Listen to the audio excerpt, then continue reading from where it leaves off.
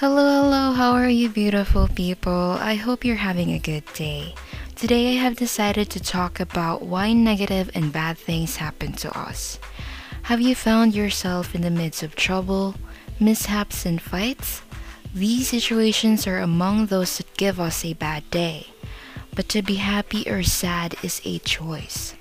Sometimes we think that when one negative or bad thing happens to us, we think that the whole day will turn out like that. But whatever emotions we have, we are in control and not the people around us. People may trigger our anger, but it's our choice to be angry or to be calm. But how can we not think negatively when the things happening around us doesn't go our way? I have one possible answer to that. These happenings that we perceive as negative has to offer us a lesson.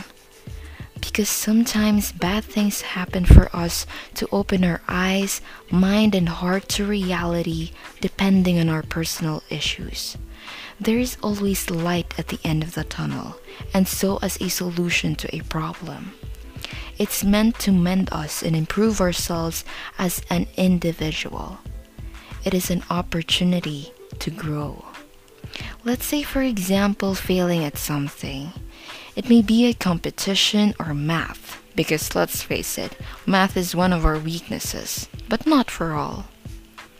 Failing is meant to develop our capabilities, a motivation for us to do better and correct ourselves, prioritize, and take responsibility of our shortcomings. It can also be a wake-up call.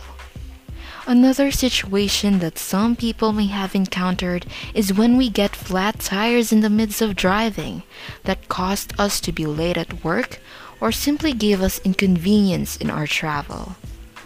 We already perceive that at this moment in time is a sad conclusion that this day is going to be bad all the way through.